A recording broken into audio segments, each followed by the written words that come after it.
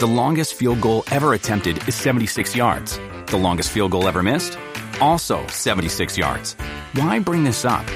Because knowing your limits matters, both when you're kicking a field goal and when you gamble. Betting more than you're comfortable with is like trying a 70-yard field goal. It probably won't go well. So set a limit when you gamble and stick to it. Want more helpful tips like this? Go to keepitfunohio.com for games, quizzes, and lots of ways to keep your gambling from getting out of hand. The Sour Hour is meant for the serious brewer. The Sour Hour may contain some seriously funkified content. The Sour Hour is not for the faint of heart. So exercise some damn discretion, would you please? Sheesh. And now, here's the Sour Hour with Jay Goodwin.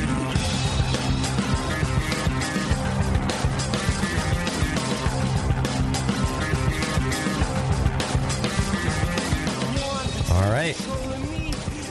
It's still that time. I am still awake. For now. Yeah. Sour Hour on the Brewing Network. I'm your host, Jay Goodwin. I was kind of thinking you were going to end the show. I'd like to thank Scott, even though you never say Thanks that. to all of our great sponsors. There you go. Thanks to Bevo for just doing so much today. Now, Jay, we're starting the show. Oh, okay. Really? I got another hour of this. And Jay was saying it during the break. Oh, God, I got to go to Copenhagen, and then I got to go to Iceland. And it's a real drag. I'm actually really excited for that. I mentioned during the last show, going to Copenhagen for the Copenhagen beer celebration. And already, gotten some emails about people who are going to be out there for that. Really excited to meet some international listeners and... yeah, just check out the whole, whatever they call that, geographical region's craft beer scene. Yeah, Ukraine. Yeah, I'm jealous, man. I'm telling you. Yeah. I got some envy going on here. Oh, yeah, it's going to be awesome. But yeah, just as awesome as talking about sour beer bottle conditioning, which is what we just did on our last show, right before the show break, with our continued guest, Dr. Matt Bochman, Ph.D., from the football powerhouse, Indiana University Hoosiers. And Matt's hanging on with us for an extra segment. How's it going, Matt? Pretty good. I wanted to skip all the riffraff up front and get into this rumor, this speculation that the Bochman lab is spinning off into some sort of yeast company for brewers. Really? Can we confirm this tonight live on the air? An exclusive? With millions listening? You can confirm Wild Pitch Yeast. You can find us at wildpitchyeast.com. Holy crap. I think this is the Brewing Network's first scoop. Oh, can we get the breaking news music? We always get scooped. Back that we had last week. Okay, sure. Give us the announcement. Live from Concord, California, it's the Brewing Network's Sour Hour. You've heard it here first. Wild Pitch Yeast. Wild Pitch Yeast. WildPitchYeast.com. Neither time did that work very well.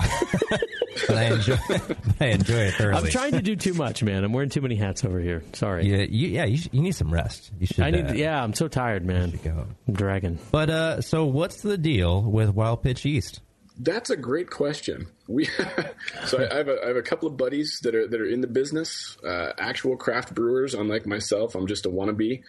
And they were interested in the yeasty stuff we were doing in the lab and the types of things we could do. Technical terms. Some of which was hunting for local yeast. And they figured, hey, we would love to make a truly local beer, all Indiana ingredients. And not just that, if you have a brewery in Bloomington, Indiana, could we have Bloomington yeast? If you've got a brewery in Indianapolis, Indiana, could we have Indy yeast? And they figured, well, if we want this yeast, all of our buddies are going to want this yeast. You should form a company and sell this yeast. And I said, well, that's a great idea. I don't have tenure. I might not get tenure. I could use a plan B. And so here we are.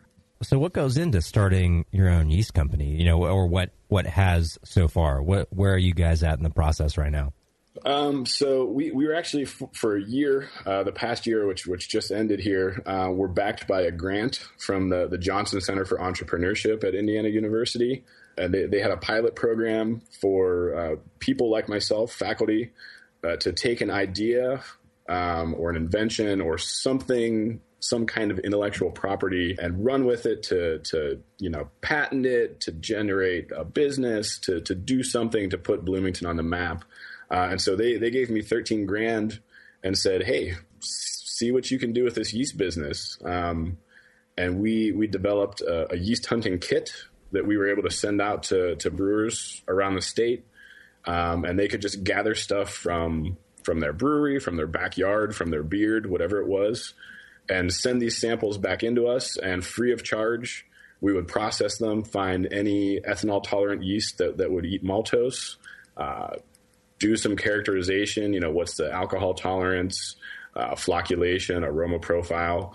And then we sort of our end of things, we'd send the yeast back to them if they were interested, and they would brew a batch of beer, 5 gallons or more, and just give us some brewing data. What's the attenuation? What's the lag time, pH, this, that, and the other thing. And in basically no time, we were able to get together a collection of 300 wild yeasts from all over Indiana and neighboring states, and really basically anywhere I travel now, I take a little yeast hunting kit with me, and so we've got stuff from everywhere. So what is the average amount you get on a trip? You get 5 different strains? Give me an average.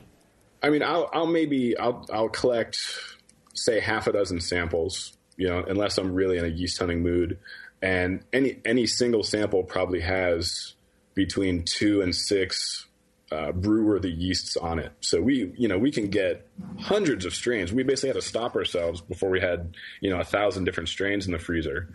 How do you determine its brew-worthiness? So it'll grow in the presence of alcohol. It'll eat maltose. It doesn't smell horrible, like nail polish or moldy basement or something like that. It's got at least sort of medium flocculation, so it's not going to plug up filters and things like that. The problem now is trying to go through those 300 strains and really triage them down to the ones people are going to want to drink. So the proof is always in the brewing, right? And we've actually worked out a way that we can, from basically 5 gallons of wort, we can brew 40 different experimental beers and get lab data and sensory data on all those. And so we can crank through our collection pretty quick now. And you mentioned this a couple of times already, or alluded to it, the process for evaluating all these strains before they go to a brewery to kind of brew the 5 gallons. What specifically is that process? Are you running them through certain tests or pieces of equipment, little test fermentations? How do you find out if it is ethanol tolerant and can consume maltose? What's that whole evaluation process like on your end?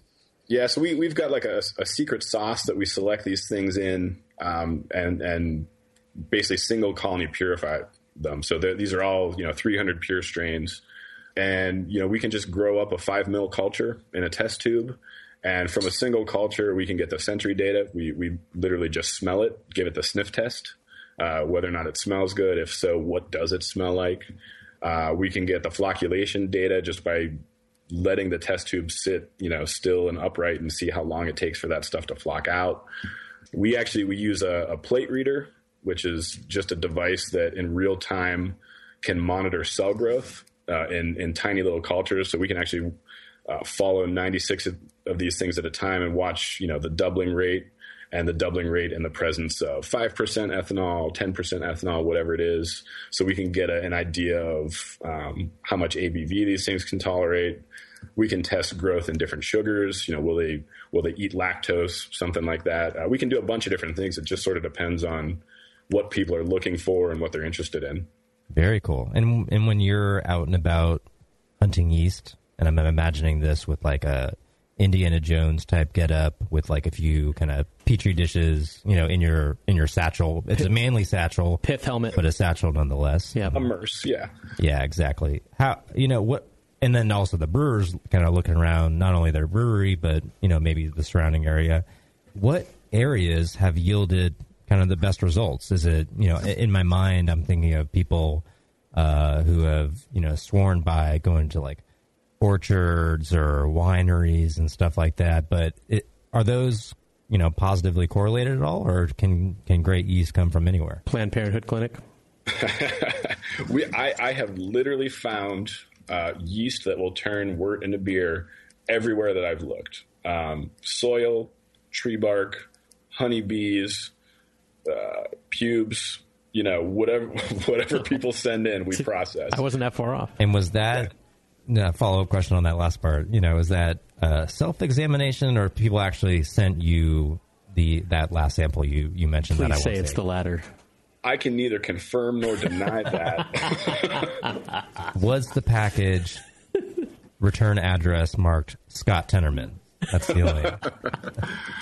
We or have Eric Hartman. doctor-patient confidentiality here. Yeah, gotcha. He's Hippocratic oath here, Jay. Come on. Okay, I'm sorry. I'm sorry for offending your doctoral sensitivities. The Hoosiocratic oath, yeah. Yeah. But that's cool. I mean, that goes contrary to, I think, what a lot of people either think about or talk about. But I wonder, you say you can find yeast that can make, wort or sugar into alcohol or beer anywhere. But do you need such sophisticated equipment to do that? Or, if I walk down to my, local mall with my Petri dish open, am I able to just grow that up on a homebrew scales? For the homebrew listeners, who like to do this kind of yeast wrangling stuff, what's your advice for them?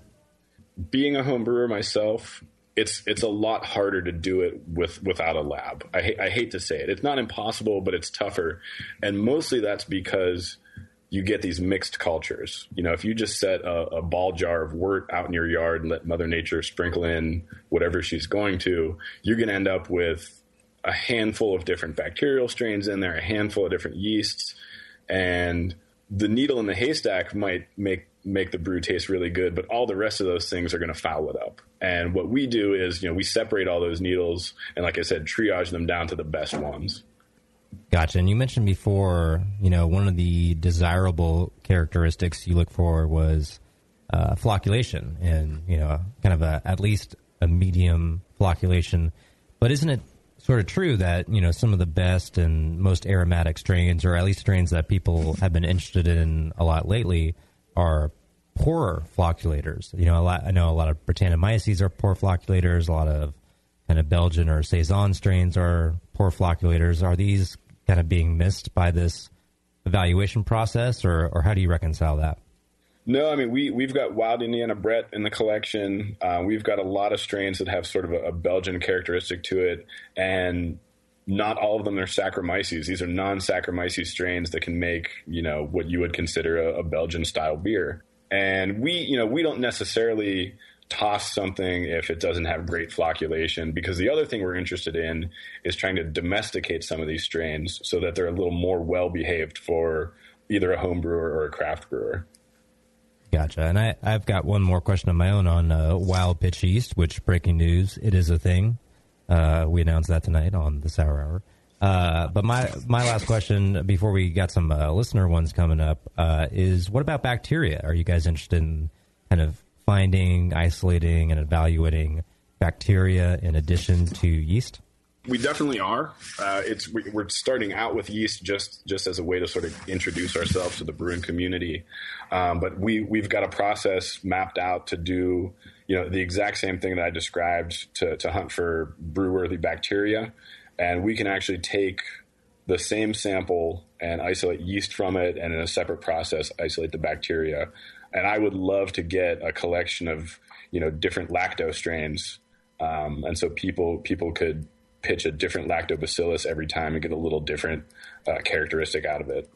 Yeah, I think that would be great because, bacteria make sour beer. I'm just saying, yeah. Give them just, a little love for the bacteria. We actually have a few pure culture yeast that's sour by themselves too. So there's a lot of funkiness out there. Interesting. Yeah. There is this sort of developing, and I'm going to go off on a little bit of a tangent here, but I think there was this initial misconception of, just because it's a Brett beer doesn't make it a sour beer, right? But I have a feeling that we are on the precipice of that kind of swinging back the other way completely, because I think there will be some Brettanomyces strains out there that have positive flavor impact on beer, but produce a decent amount of acetic acid either through short-term aging or just primary fermentation, not necessarily over-aging, exposure to oxygen, that will make beers, slightly tart. So I'm not saying everyone who says, a Brett beer is not a sour beer is wrong or anything like that. Nothing of the sort. But I feel like kind of taking a hard line on that is maybe being slightly narrow-minded for the possibilities of the future. I don't know, Matt, what do you think? Is it possible that Brett-only beers will be kind of, at least to a level of being noticeably tart going forward, the more we're investigating a lot of these new wild strains?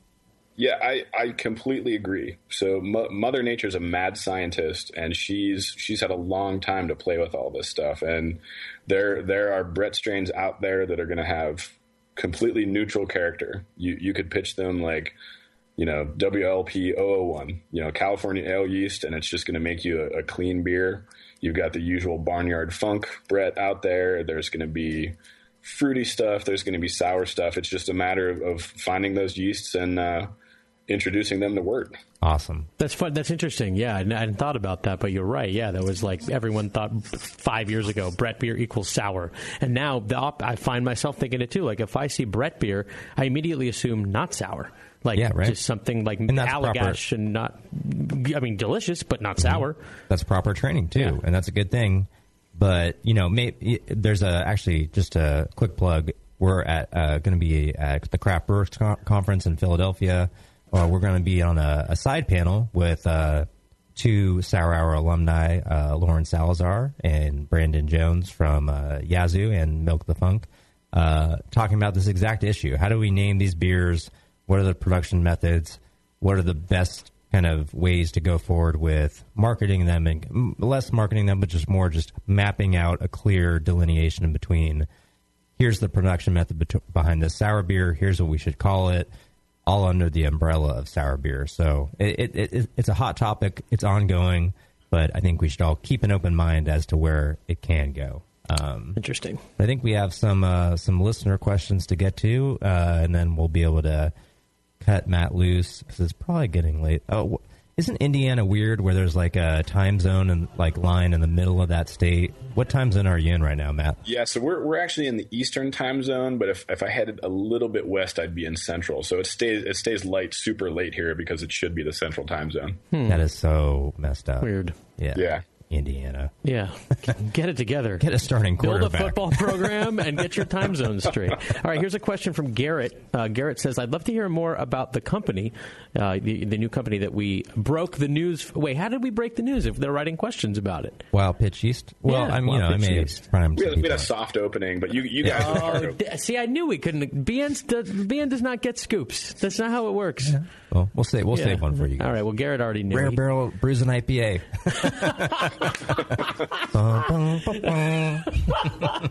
We got a fake scoop. Sweet. All right, Garrett says he wants to hear more about Wild Pitch Yeast, especially things like why it got started, the biggest challenge starting a yeast company, which we kind of covered that a little bit. How about this? He says, with the growing number of small-scale labs, what are the goals are for the company as far as your scope, your scale, and your timeline? How much do you have that planned out, before it starts?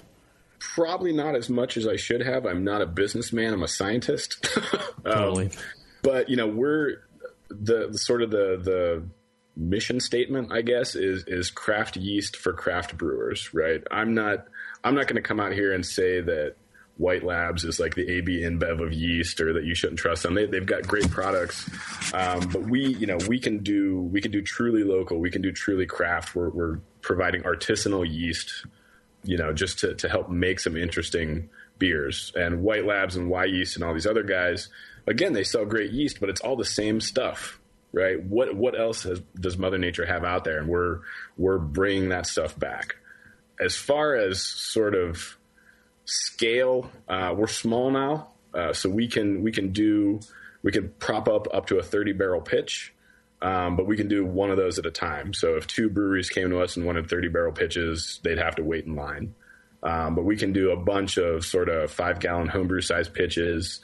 We can ship anywhere. Our target is really the Midwest now, just because we're trying to take advantage of the local thing and sort of in-state shipping, instead of paying shipping from the West Coast. I can do for tens of dollars what costs hundreds of dollars to ship. So, and again, we're just starting out, and we're testing the waters. So we can provide yeast banking. We can provide microbial lab services, so strain identification and sort of quality control for contamination.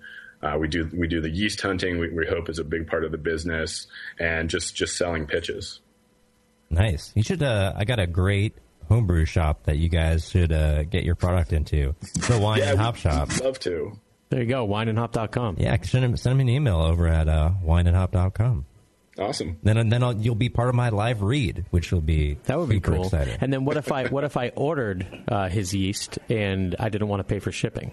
If it's under 50 pounds of yeast, which, not I didn't want to pay for it, but I didn't want to pay through the nose for it.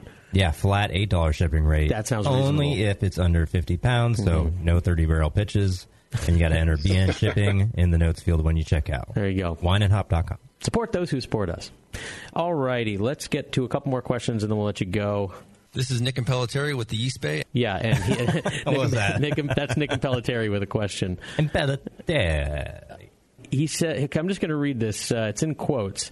We're friendlier than the competition, end quote. Well, color my feelings hurt.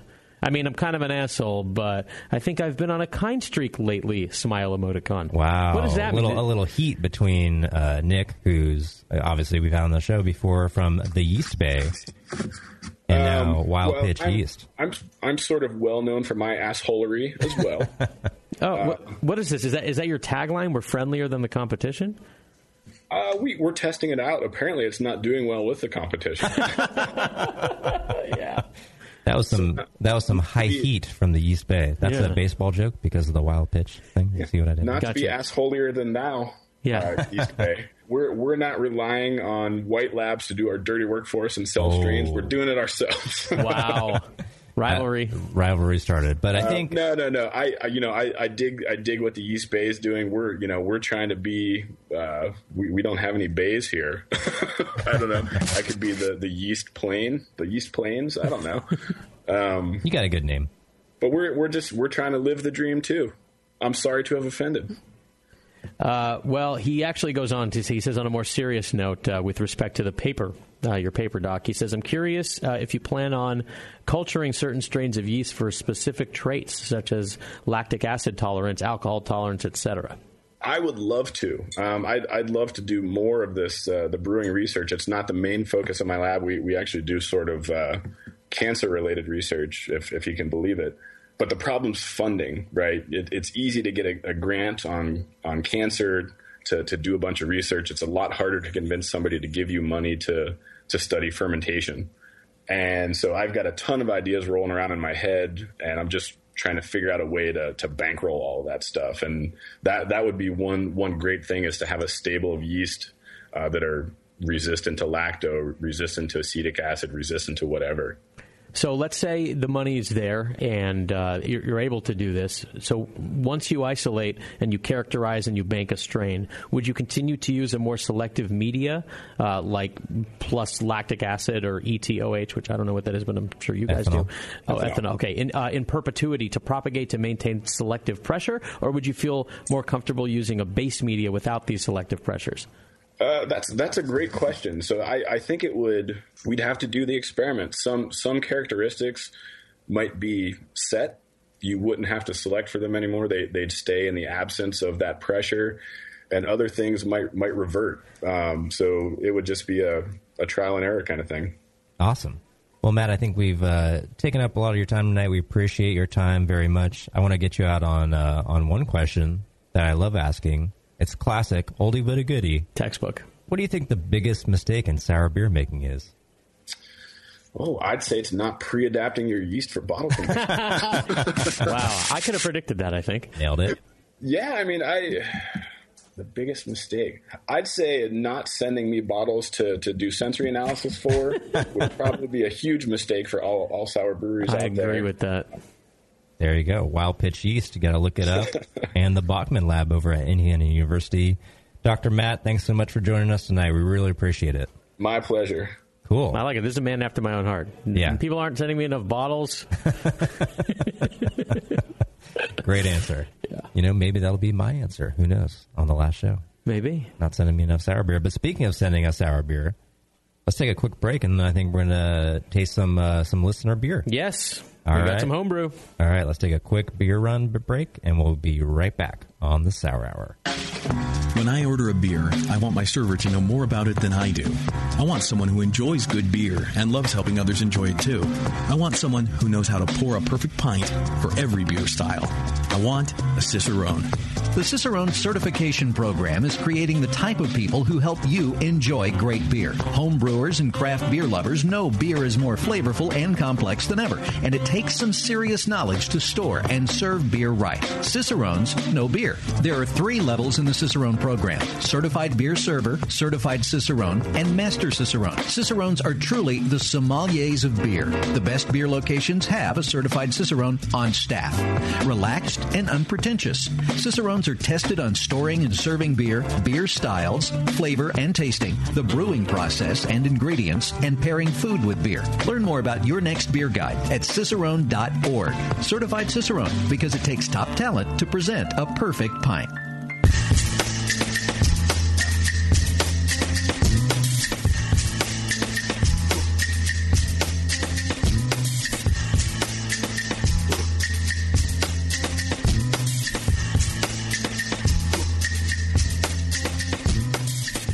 All right. We are back on the Sour Hour. Great time with Dr. Matt Bochman. Been having a hard time saying that full name. Dr. Matt Bochman. It sounds pretty good. I just keep tripping up every time you're like, Dr. Matt Miller. I just want to jump in there with the Dr. Matt we all know and love. Mm-hmm. But now we have a new one. Yeah, we do. Matty B. M-Dog. Hoosiers. Starting quarterback. Great stuff. His work with Upland Brewing Company on bottle conditioning sour beers. And then, great to hear about the Wild Pitch Yeast. Breaking news, brand new. Kinda. Yeast company. I've said it before on the show. One of my favorite trends in sour beer and craft beer overall is just the renewed emphasis on microbiologists getting involved, especially these small, local, regional, artisan yeast labs, and it's paralleling, the small, local, regional craft brewer. So it's helping diversify our flavors, and it's making all these nerdy science guys a little bit cooler. I mean, that's the main thing. It's like, what do you do all day? Oh, I'm researching cancer. It's like, oh, that's not cool. This is not cool. Trying to find out what causes Alzheimer's. Yeah, it's like, oh, okay. But I make beer, and in my office, you make beer. Interesting. Yeah, I started a yeast company. How much money do you need? Yeah, yeah. So that was cool to find out all about that. But one of the big problems in sour beer is bottle conditioning. So nice to get a big step forward. And what I would like is if you listen to this episode and the last one, and you're willing to try this out, and it sounds pretty good to me, email us, pro or homebrewer. Let us know how this goes for you. If you want to, do the pre-pH adaptation of your conditioning yeast and try this out for some of your beers. Let's share not only the knowledge, but then the practice of kind of putting that knowledge to use and then reporting it back on the show, Absolutely. Close the loop, recycle, reuse, reduce. Indeed. That's what I say. And compost. You had to throw in that Berkeley. Cucumbers, yeah. Jay at thebrewingnetwork.com, Jay, or Scott at thebrewingnetwork.com. Yeah. So, Scott. Yes, Jay. What were you going to say? What were you going to say? You first. No, you. No, you go. No, go ahead. No, you go. Okay. No. Oh, we got some beer. Yeah, we got some homebrew beer. Yeah, I want to read. Let's read his email before we pot him up. This is from Michael Fry, and I kind of referenced earlier. Maybe it was on the last episode about that we've gotten a rash of these emails in recent months of people that were not sour beer drinkers or brewers that have gotten into both, or maybe one or both, because of this show.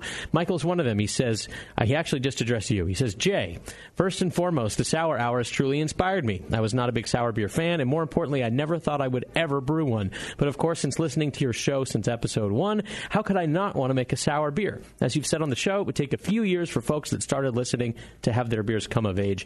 Well, my first sour beer did just that. He said it took a brewer's choice in the Arizona Society of Homebrewers Spring Fest competition. He says he's now going to brew this beer. It's in our glasses in front of us as we speak for Fate Brewery, and it's going to, what is this? The Pro-Am during GABF. It's going to compete. So he says an area and category I would have never tried in a million years had I not listened to you describe it and make it sound so easy. Thank you. I don't know. Maybe you just put it. It doesn't sound easy, but I can understand the process based on how you describe it. So anyway, he says, thanks, keep up the great work, and I'm sure you have inspired many others. Anyway, so he wanted to ship us a bottle, which he has, and it's now in front of us, and I believe he's on the line. What's up, Mike? I am. I'm right here. Hey, how's it going? Good. Yeah, thanks for sending this in, man. That's really cool. No, thank you. Thank you for taking it, I guess. Oh, for sure. Well, I'm taking it to the dome right now, and it came out really, really great. I can see why this has gotten you some accolades. Good, thank you. Yeah, that was so it was originally it was a wit beer. My wife and I had brewed wits. We tried different yeast strands.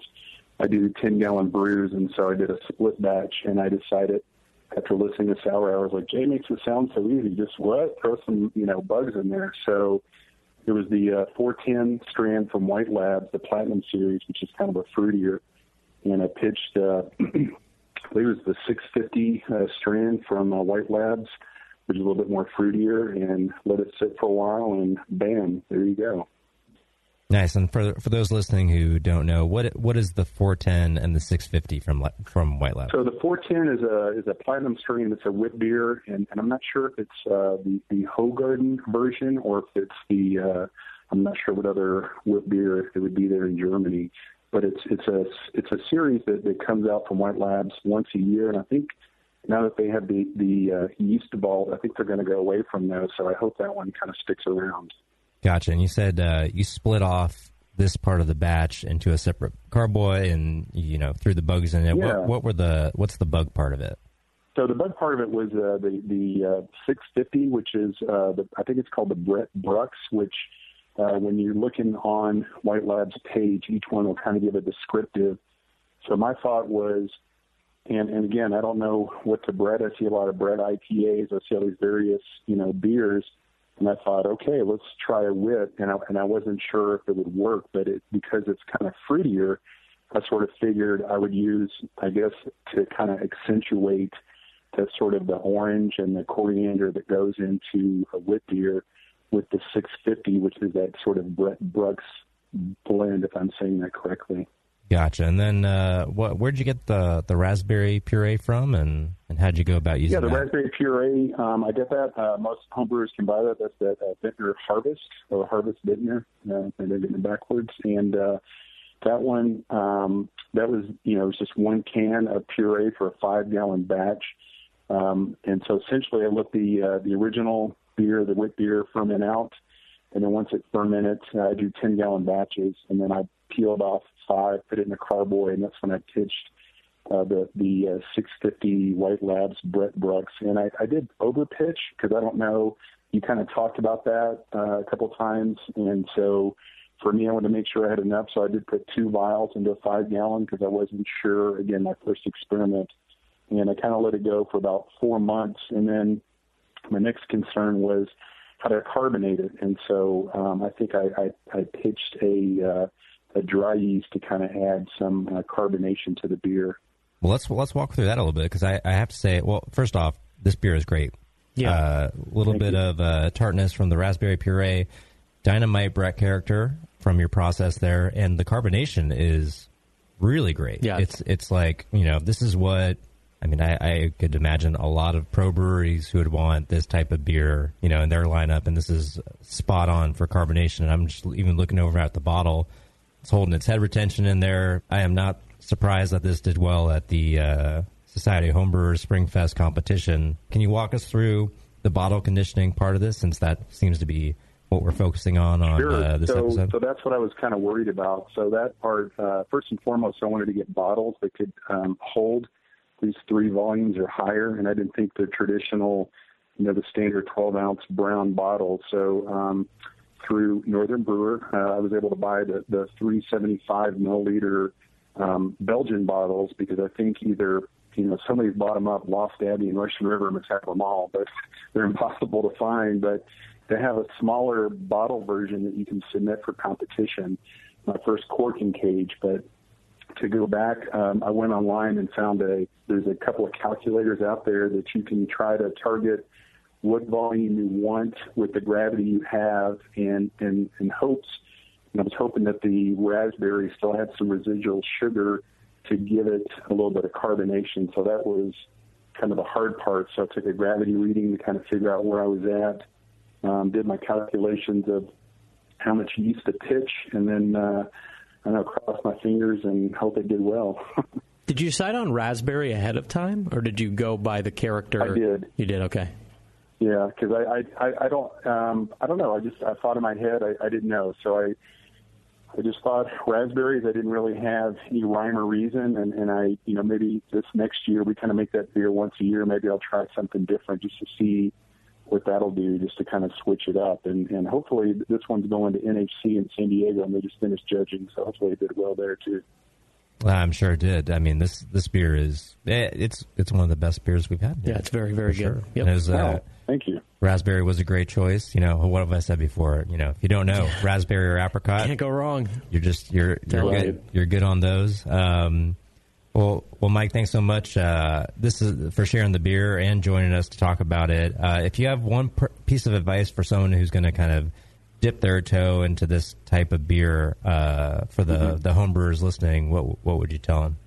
Well, I'm going to kind of echo what you've said, and I definitely agree with it. You have to brew, in my opinion, you have to brew a great beer that you then want to sour. So I think one of the mistakes that I've seen in homebrewers is that if something goes wrong in their, Saccharomyces beer, they say, oh, we'll just sour it, or we'll just throw some bugs in it and it'll fix it. So I believe that, like you've said and preached, is that you've got to make a great beer from the get-go, and then you can do some other stuff to it. So I felt like the first layer is like, hey, get this wit beer, make sure it fermented out just right, and now I'm going to take it to the next level and add something else to it to kind of add another layer. And I think that's what other homebrewers should want to do, is like plan out if you want to sour something and just don't make it a last minute, like, you know what, I think I messed this up, so let's make it a sour. Well, I think people should be listening to you because this really worked out. Yeah. And let us know how NHC goes, because I have a good feeling about it. And I wonder, too, are you going to cellar some of them? Because oh, that's a good idea. Yeah, I mean, they would hold up, right? Mm-hmm. Yeah, I think so. We've been crushing them, so I've only got 3 left. Oh, no. But then move forward, so that's the problem. But, no, you're right. So, yeah, definitely, I would definitely cellar it. This one was about 4 months old, so I'd like to see how it goes, even longer. So I think that'll be my next experiment. But, no, again, thank you guys, both of you, for doing the show and putting out the pod waves of how to sour brew, and I love it. It's our pleasure, man. Keep up the good work over there. Thanks. Yeah, thanks for joining us. Right. That's cool. Yeah, really cool. I love that. Man, we are like batting 1,000 with the sour beer from the listeners. This one is particularly good, and it stands out from the rest for a couple of reasons for me.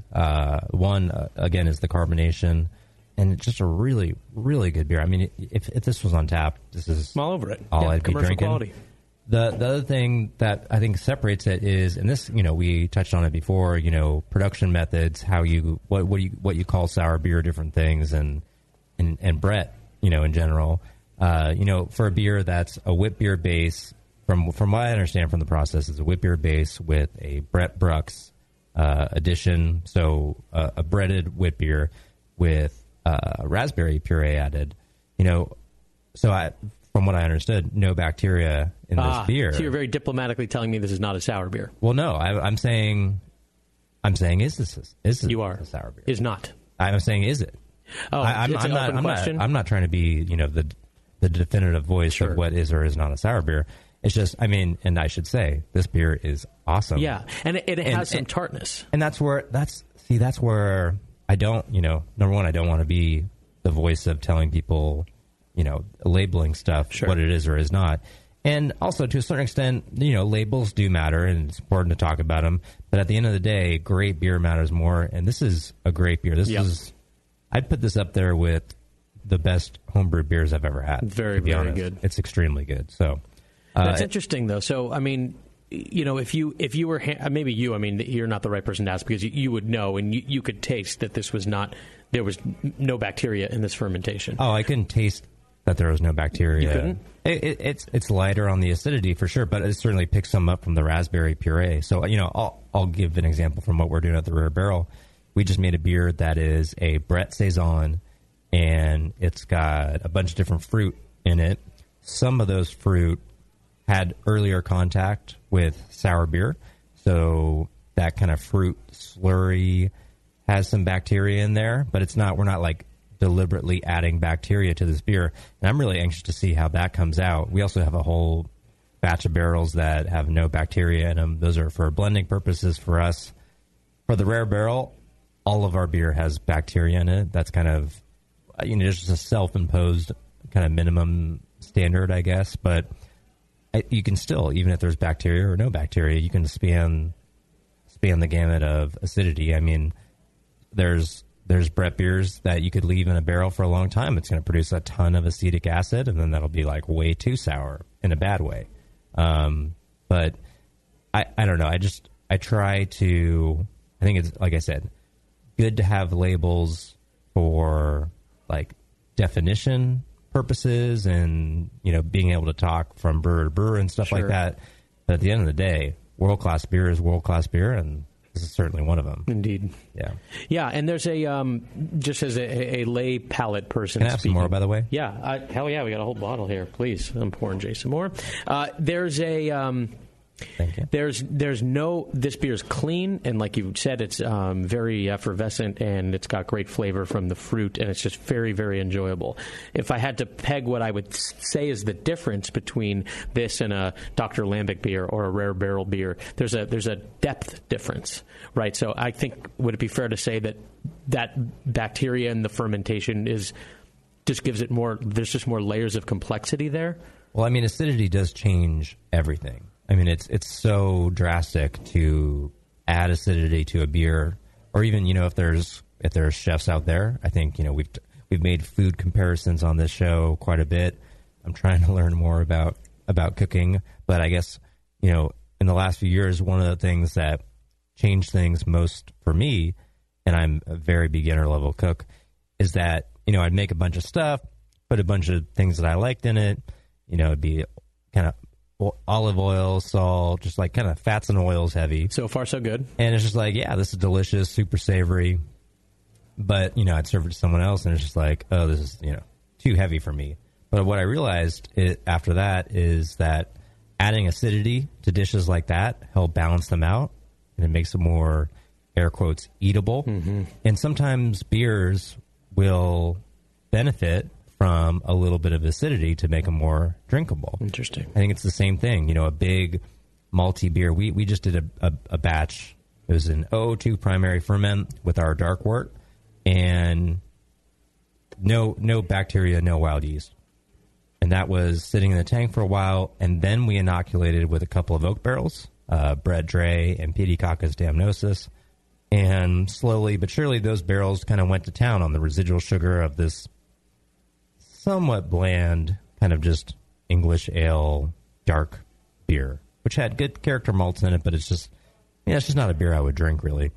And as we saw the acidity drop, the beer changed so much from 4.2 pH to 4 pH to 3.8 to 3.5 and all these different levels. Every time I tried it, totally different beer. And it just shows the power of acidity, how maybe this is where you're getting at. There's an added element there, but it can almost, it's an accent that can complete a picture of what you're going for. But there's all these different levels that you could, same base beer, different acidities, and you just dial into wherever you want. Mm-hmm. A long-time throwback to Chris Johnson from Green Bench, he was talking about locking in the pH of his kettle sours to kind of not only make sour beers or, kettle sour beers with Brett, also to some of his, regular lineup beers. It's like, I have an IPA that I like to have at, high 3s pH, or, I like my Saison a little bit lower. Acidity is a tool that you can use in any beer. It doesn't have to be even just a sour beer. Use a little kettle souring. So anyway, that's kind of a long rant on acidity, but I don't. To me, nothing's missing in this beer. I agree. It's great. It's great for what it is. And acidity, a little acidity never hurts. But this beer is great on its own, and I predict gold. Oh, wow. Calling it now, huh? Calling my shot. Wow. Really, really excellent beer. Quickly, an example of something you use in your cooking in that example you gave to have acidity, like balsamic vinegar. What do you use? Lemon. A lot of lemons. Okay. Yeah. Lemon zest, which is kind of a pain in the ass to, zest. That, like on the top of a dish to finish out. The lemon zest with some of the Maldon sea salt flakes. Totally. Boom. Food Network status. Yeah. and I've noticed that too. Like, it's always about balance, like in beer and cooking, and you throw in a little bit of brown sugar into that marinara sauce, or you're always looking for the acid to be balanced out with sweet, or vice versa. So it makes perfect sense. But for Mike to just kind of, he doesn't have 1,000 oak barrels at his disposal. This is his split batch. It was a one-shot deal, first cork and cage beer, first beer seemingly that he added bread to. Man didn't brew tart beer. Boom. He just didn't. Nailed it on the first shot right out of the box. So I don't know how we made it sound easy. I'm not sure if I, agree that it's easy, but he's making it look easy. That's a great beer. Yeah. But, okay, I'm going to drink more of that beer. Maybe yes. Jay, by the way, I'll have everybody know, very rarely asks for seconds. Jay's all business. I mean, I've tied a few off with Jay off the air in the over the years here, but you're talking about drinking beers, right? No, I'm shooting heroin. You tie off your arm with the teeth. No, I mean, when he's in the studio, he's usually got somewhere to be after we're rarely getting after it in here, save for the Rare Barrel production team show. No, and even then I wasn't. And even then, it was your team and not you. Yes, that's true. But you just don't ask for seconds very often, hardly ever. Even for the most excellent commercial, Avery was on there. Every beer we opened was tremendous. I don't think I ever saw you ask for seconds. And here you are drinking seconds of Michael's beer. So you should be proud. I might ask for thirds. Wow. We'll see when we come back from. I'm blown away here. This break on the Sour Hour. Beer tasting games that train your palate, a brewery locator, and the brand new interactive beer style guide. These are just a few of the awesome things you'll find on craftbeer.com. The style guide is a beautiful example of technology in beer. Browse beer style families or turn on the automatic beer style finder and explore beer through color, bitterness, ABV, aroma, and flavor. It's really the coolest way to explore every beer style besides having them all in front of you. Go to craftbeer.com and click on Beer Styles to start the guide. Plus, enjoy the rest of craftbeer.com, the Brewers Banter blogs, beer education, how to host a beer tasting, and the invaluable Draft Quality Manual. Tons of great content that makes your beer better. Visit the new craftbeer.com right now and explore the website that brings you all the passion, camaraderie, and creativity of the craft beer community. Craftbeer.com, celebrating the best of American beer.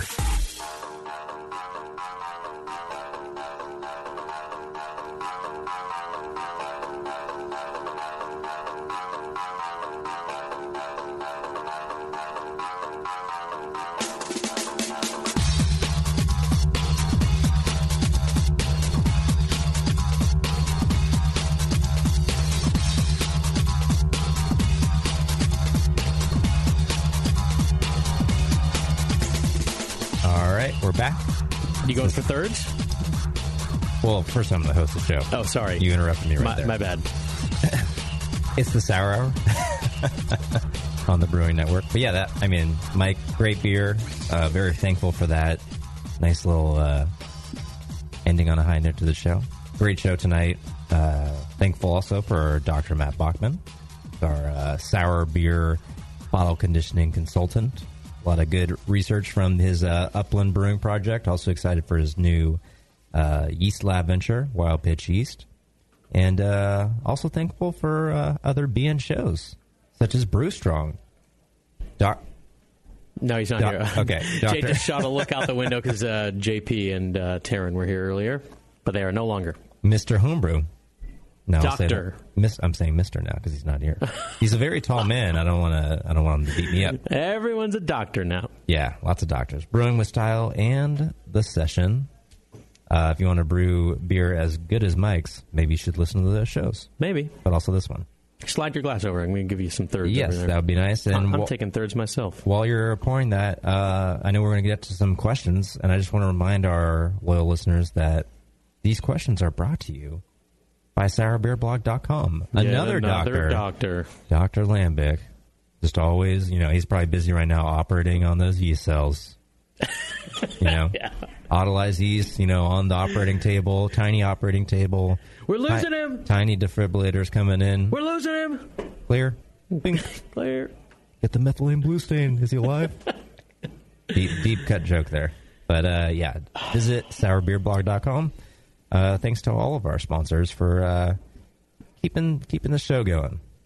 We're going. It's going good. We're chugging along. Yeah. We're on cruise control. Surviving out there. But, it's been fun, and let's get to some of your guys' questions now. This is Jordan, who is surviving out in Superior, Colorado. You set the bar pretty high when you name your town Superior, don't you? Yeah, I'm more of a common man Colorado guy myself, but, let's hear it out. He says, I'm a home brewer currently running a lambic-style beer program, brewing every spring, fall equinox, and at winter solstice. My plan forward was to blend my sour with my non-sour stock for balance, but I've yet to get anything that is sour. What I do have is very fruity, funky, and complex, but not a touch of sour. Currently using a small 6-gallon coolship overnight in open air and want all-natural, wild, local Colorado bugs, Superior bugs. I ferment in the basement at around 60 to 70 degrees. Question is, how could I nudge the lacto and or pedio, if even present, to be the dominant strain over any wild yeast or Brett? I thought of fermenting very warm, like 90-ish, but I'm not sure that this will give me what I want. I've tried slowing the cool rate of my small coolship to go through the ideal temp ranges for a longer period, but without any difference in sourness of the final product. There's nothing I can do for my batch 2 weeks ago since it's fermenting at a good clip already, but hopefully I can finally have something from the fall equinox batch. He also says, thanks for the good work, and keep up what you're doing for the community. Oh, great. Thanks. Thank you for the question. First, on a personal level, that must be frustrating because, and that's to me when I think about whenever we start the spontaneous program at the Rare Barrel, that's going to be a tough part of it. I mean, you don't know how those first batches are going to end up. We've talked to countless spontaneous breweries or sour beer brewers who are making spontaneous beer on this show. And they talk about their course corrections over time. Thoughts that are in that vein that immediately popped to my mind are Trevor from DeGard. I think he has a couple of separate methods, one being his Berliner-style beer, which I can't remember if he manipulates the hot side a little bit differently or not, but that seems to be souring pretty quickly. And then the other one was Vinny from Russian River during the Russian River Allagash Cantillon show. Let me say that again. We had a show that had Russian River, Allagash, and Cantillon on the same show. Props to you, Scott. You set that up. I thought it couldn't be done. Indeed. Made it happen. But, yeah, I'm pinching myself from that.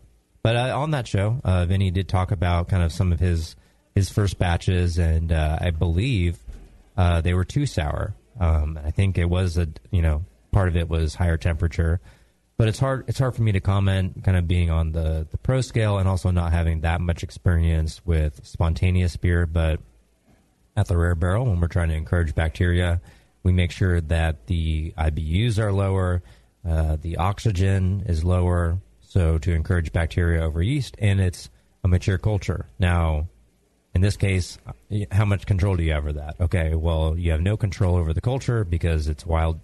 It's a wild inoculation.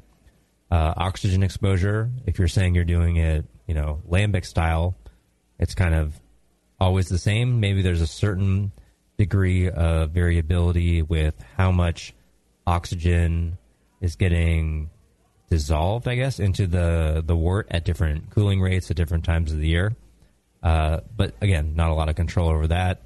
Hopping rate, you do have some control over. So if you're hopping it like, you're making a goose, those beers are very bitter at a young age. So maybe you have a high IBU rate. Maybe, for one batch, you could lower that down. But you also said, I believe, that you're blending these beers with normal beer to kind of balance it out, but you're blending with a clean beer. Yep. Well, how about you just blend it with sour beer?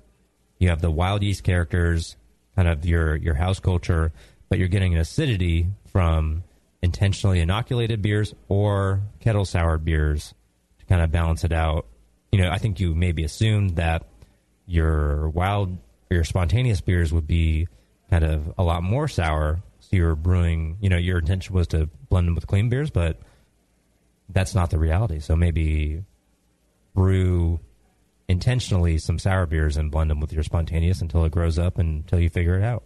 There you go. Good luck. Hey, this is Rob from Allagash Brewing. Hey, this is Vinny at Russian River Brewing. Hey, c'est Jean de la Brasserie Cantillon. Vous écoutez Sour Horror on Brewing. Oh, my.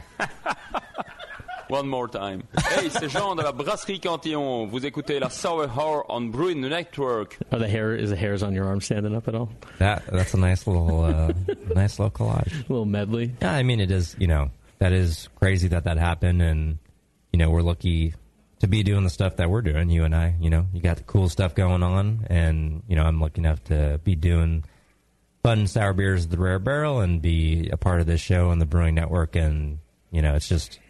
It's fun to look back sometimes and just kind of say, wow, what is going on? Like, yeah. I was the one driving to work, an hour there and back and listening to the session and getting through all the, the brew strongs and brewing with styles and all that stuff. And now it is pretty surreal living the dream. To be on this side now. And I was going to say from our humble roots, but even in the Santa Barbara roots, but even then we were living on a cliff on the Pacific. So it's so you're saying we're spoiled. Yeah, it's not bad. All right. Do you feel like answering a question about a Rare Barrel business side? Sure, why not? All right, this is from Bob, who says, Scott and Jay, thanks for everything you're doing for sour and funky beers. What advice would you give to someone wanting to open a sour brewery based on your model? He says, what would you have done differently for the Rare Barrel? So you can go back, knowing what you know now, what would you have done differently? I get this question quite a bit. It's hard to say because the knowing what you know now, what would you do differently part of it, I really wouldn't have done anything differently, to be honest. And it's not that, we just nailed it out of nowhere or anything like that. It's just being at the brewery beforehand and managing the barrel program, having an off-site barrel facility. I'm really running out of steam here. It's all right, I'll help you. An off-site barrel facility where we're transporting wort over there, inoculating, all that stuff. I got to do it once. So the Rare Barrel is the second time. So the Rare Barrel was, what would you have done differently? And I was able to change things the way I wanted them to be changed. In other words, the Rare Barrel was you doing it differently from what you observed at brewery. Exactly. Yeah. So maybe I'll get into that. So at the brewery we did, and they've actually changed things since I was there. Quite a bit, yeah. And they've added a ton of capacity, and I was just there. So I'm just speaking of how things were when I was there. But we were doing a lot of oak fermentations, so barrel ferments. I always wished we could control the temperature of those initial fermentations, and also dealing with those barrel ferments could be problematic when you're kind of trying to select a certain amount of yeast or which yeast to push forward and all that stuff. So what we did is we got stainless steel tanks to do our primary fermentations instead for those two benefits. Wait, so did you go to your bosses like, hey, I would really like to be able to control the fermentation temperature of these barrels? Did you ever express that want? Seems pretty like a basic want. Oh, I think we were all on the same page, and in fact, that's what they have there now. Okay, yeah. So, I mean, it's just how we started, and we explored it, and, you change things, and I'm sure there's things I guess maybe after a few years of doing Rare Barrel things, then I'll look back and say, oh, man, we really screwed this one up. But, we are just starting still, so I don't know yet, and we haven't gotten over the hump. We're a startup business, and, we have to control our costs, and we have to worry about all this stuff that regular startup businesses start to worry about. And just because we've been lucky enough to have some good feedback on our beer and be able to sell it to people and have a generally good response doesn't mean you're a successful business. Totally. And I think, you know that, Scott, too, where it's just like, oh, things can be looking good from the outside, but business is, it takes a long time to get your sea legs. The jury's still out until about year 5, basically. Oh, yeah. Best case scenario. Yeah.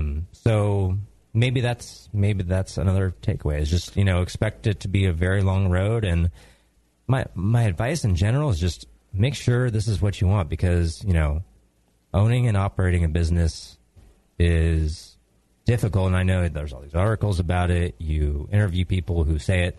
And I read all those articles and I talked to all these owners and I still wanted to do it. And it was, even after being that prepared, it was still harder. Like, I don't know how more prepared I could have been.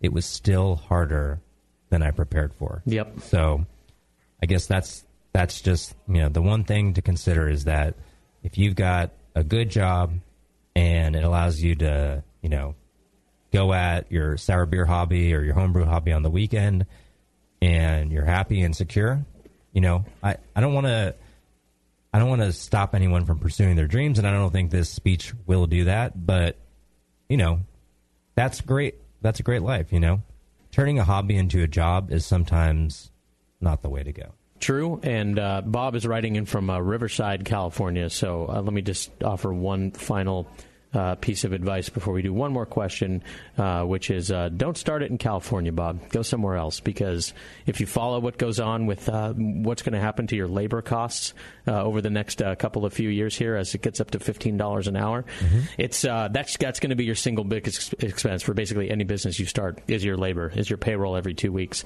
And the margins are thin, and no matter what business you're in, even on the retail side of beer sales, and I remember on the session, it was always like, don't brew the beer, be a bartender, be a beer bar. But even on the beer bar side, it's thin, and it's just going to get. I mean, we're running the numbers now because we're kind of somewhat panicking, and oh boy, don't do it in California. I'm not going to get any more political than that. Just take that with a grain of salt. California is expensive, and the brewing industry, you're getting in for the passion. So I guess to end on a high note, the people are amazing. It's the best industry to be in for, the people you get to work with, not only at, maybe the brewery that you start, but the other breweries around the area, the beer bars, everyone involved.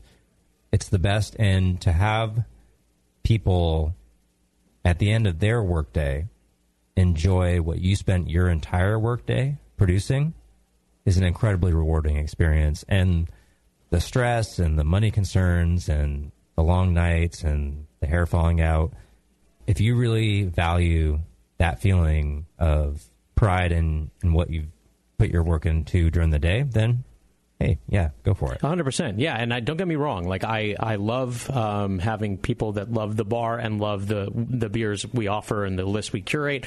I love running payroll every 2 weeks. I love it. I love providing a livelihood for people. I'm just saying, literally, it just becomes physically impossible. Like, the numbers just don't make sense. It's not that I don't like doing it. It's just that it's something to consider for the state of California. It's hard, That's all. You've got to want it. Yep, indeed. Okay, so one more. We'll get back to beer making for one last question from Roger Hahn, who says, Jay, first, I really enjoy the Sour Hour. I've learned much from it. I always look forward to new episodes. He says, I was wondering if you could give a little insight into the ginger additions for the Sourtooth Tiger. He said, I know you mentioned using the Bropedo, but do you slice it? Do you grate it? What kind of contact time are you seeing before the flavor is at a level you want? How much ginger do you use for a given quantity of beer? Any pointers are appreciated. I know we've touched on the ginger additions a little bit, but I don't know if we've touched upon it since you've been using the Bropedo. Or maybe we have, I don't know, but say it again. Yeah, I'll start with the old edition. It's 1 pound of dried ginger root from San Francisco Herb Company, our great local supplier, per oak barrel. So you can scale that up or down however you want. Chet, the Bropedo, throws a wrench into the whole thing. He always does. And we've experimented a little bit with increasing our dosage rates because, that's, and I maybe didn't mention before, it's about extraction in a week of soaking time in your beer. So with Chet, we're recirculating the beer through it and extraction is faster. But we don't want to just be running the recirculation all the time, 24/7 for a week. So we've experimented with kind of slowly starting to increase our dosage rates to get a quicker extraction. the reason we're doing it more slowly is because we don't want to run into any unanticipated flavors that change the nature of the beer. So although we're getting a quicker extraction, we don't want to, go 10 times as much ginger and then recirculate it for 30 seconds. And then it's like, oh yeah, this is gingery, but it's weird. It doesn't taste like Sour Tooth Tiger anymore. So we're going slow. We're being slow and deliberate about it. Like, you can always add more, right? But you can't take it out once it's in it. You can always add more. It's a little harder with the Bropedo. With the barrel, it's just, take the bung off, throw it in. And I guess you could do that with the Bropedo as well, but, it's sanitized, we purge it. I don't know, maybe there's a flaw in my logic at this point, but because it may be even more sanitary. But basically, we don't want to open it after we've kind of shut it and added the ingredient. So you want it to be a one-step process. Yeah, as few transfers as possible. But anyway, that's the dosing rate. That's the contact time. I don't know how many people out there have Bropedos like we do. So I don't know how much I want to go into the whole Bropedo thing. But and from what I recall from your edition before the Bropedo, you added some. I think you just kind of guessed at what you thought, and then waited a week, tasted it. It wasn't quite where you wanted it to be. Did the same thing again. Waited a week, tasted it. It was almost there. Waited a week, tasted it, and then it was right. That was basically your process, which is just kind of keep adding and testing until it was where you wanted it to be. Yeah, and there's some limit to the logic of that, because the first little bit you add, if you're going really slow, then months later, hypothetically, that first piece of dry ginger root that you put in there is now months old, and as you're ramping it up, you're not getting a good data point there where it's like, oh, okay, I ended up adding 1 pound, but I added it at this crazy different rate, so next time when I add them all up front, it's going to be a little bit of a different character. So. Sure. There's a guessing game, but if you're slow, deliberate about it, and you take Scott's advice where, there's adding too much, and then there's not a lot you can do about that except for blending another beer. But if you go at a slow pace and build it up from the bottom up, then you may be better off. Well, there you go. And best of luck to anybody that is adding secondary ingredients. Yeah, a lot of questions about the ginger. Yeah, well, it's such a powerful flavor, and it's so distinct, and it seems like it would be one of the harder secondary ingredients to get right. And Sour Tooth Tiger nailed it, so I think people are just wondering how you did it. Yeah, I'm just happy that there's so much interest. I think it's such a dynamite combination that I'm happy that... Acidity and ginger? Yeah, that people out there are interested in making it at home, because that's definitely a beer that I would love to have on tap at home all the time. God, me too. Lucky enough that we have it on tap at the brewery. Yeah, so. / can I get a keg of Sour Tooth Tiger, please? Yes, you can. Only if you speak like that from now on. This has been the Sour Hour. Yeah, it's time for bed. Thank you to our guest, Dr. Matt Bochman, out of the capital of college football in America, Indiana University in Bloomington, Indiana. And, yeah. I am so tired. But, and thanks to all the listeners for all the questions. Thanks to Mike for sending his delicious Brett Whip beer with raspberry, future gold medal winner at NHC, and Pro-Am competition winner at JBF. We'll see you guys next time on the Sour. Can we do a Go Warriors? Go Warriors. Oh, that sucked. That was bad. Warriors are good. The Brewing Network.